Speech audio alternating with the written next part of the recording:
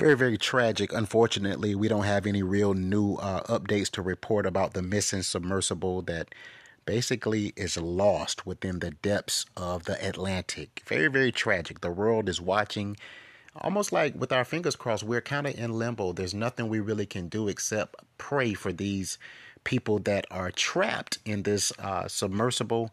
The entire world is watching and fingers are crossed as U.S. and Canadian resources have been deployed in a last-ditch effort to locate and rescue this capsized submersible containing 5 wealthy individuals, including a British billionaire by the name of Hamish Harding and more.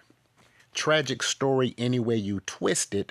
According to reports, search and rescue crews have to face the reality that this missing sub that was en route to the Titanic wreckage may have less than 20 hours of oxygen left as they scour an area the size of Connecticut for any trace of this sub. The clock is ticking, and 5 very wealthy and affluent individuals hope to be discovered alive. Overnight, a Canadian military surveillance aircraft using sonar detected some underwater noises. They are described as possibly tapping or banging sounds at 30-minute intervals, perhaps coming from the sub itself. The 5 people on board this missing submersible are a space-traveling British billionaire, one of Pakistan's wealthiest men, and a retired commander in the French Navy. Officials said this effort covers an area of about 7,500 square miles. To be clear, this is larger than the state of Connecticut, focusing both on surface and subsurface areas. So Ocean's Gate said its chief executive, a guy by the name of Stockholm Rush, is one of the 5 people on board this missing 21-foot sub. He's the pilot of the vessel, carrying 4 other individuals. 3 U.S. Air Force planes delivered critical equipment and tools to Canada on Tuesday in what was described as a last chance to rescue these 5 people.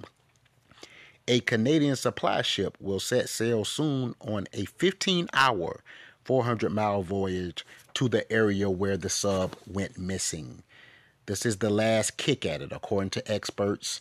An airport official in Newfoundland told WGRZ that a plane arrived with a 7-foot-long submersible called the Odysseus 6K, which can dive down to about 19,000 feet. So they're pulling out all stops, man, to basically find these people. This has become a collaborative effort between the U.S. and Canada, and the world keeps its fingers crossed as we await news.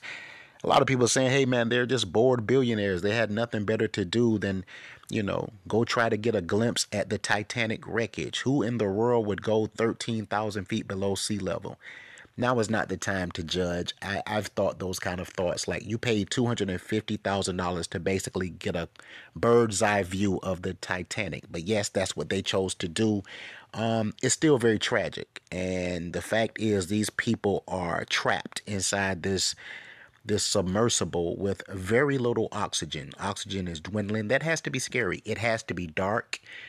There's only one toilet. I mean, very, very horrible circumstances as these people face the possibility of running out of oxygen and basically suffocating to death within the depths of the Atlantic Ocean. I can't think of anything that would be scarier than that. Let's keep our fingers crossed. Let's pray, and let's just hope that these people are discovered alive and well. You guys have been locked into another edition of Convo Over Cigars. I'm your host, Derek Andre Fleming. Let us pray.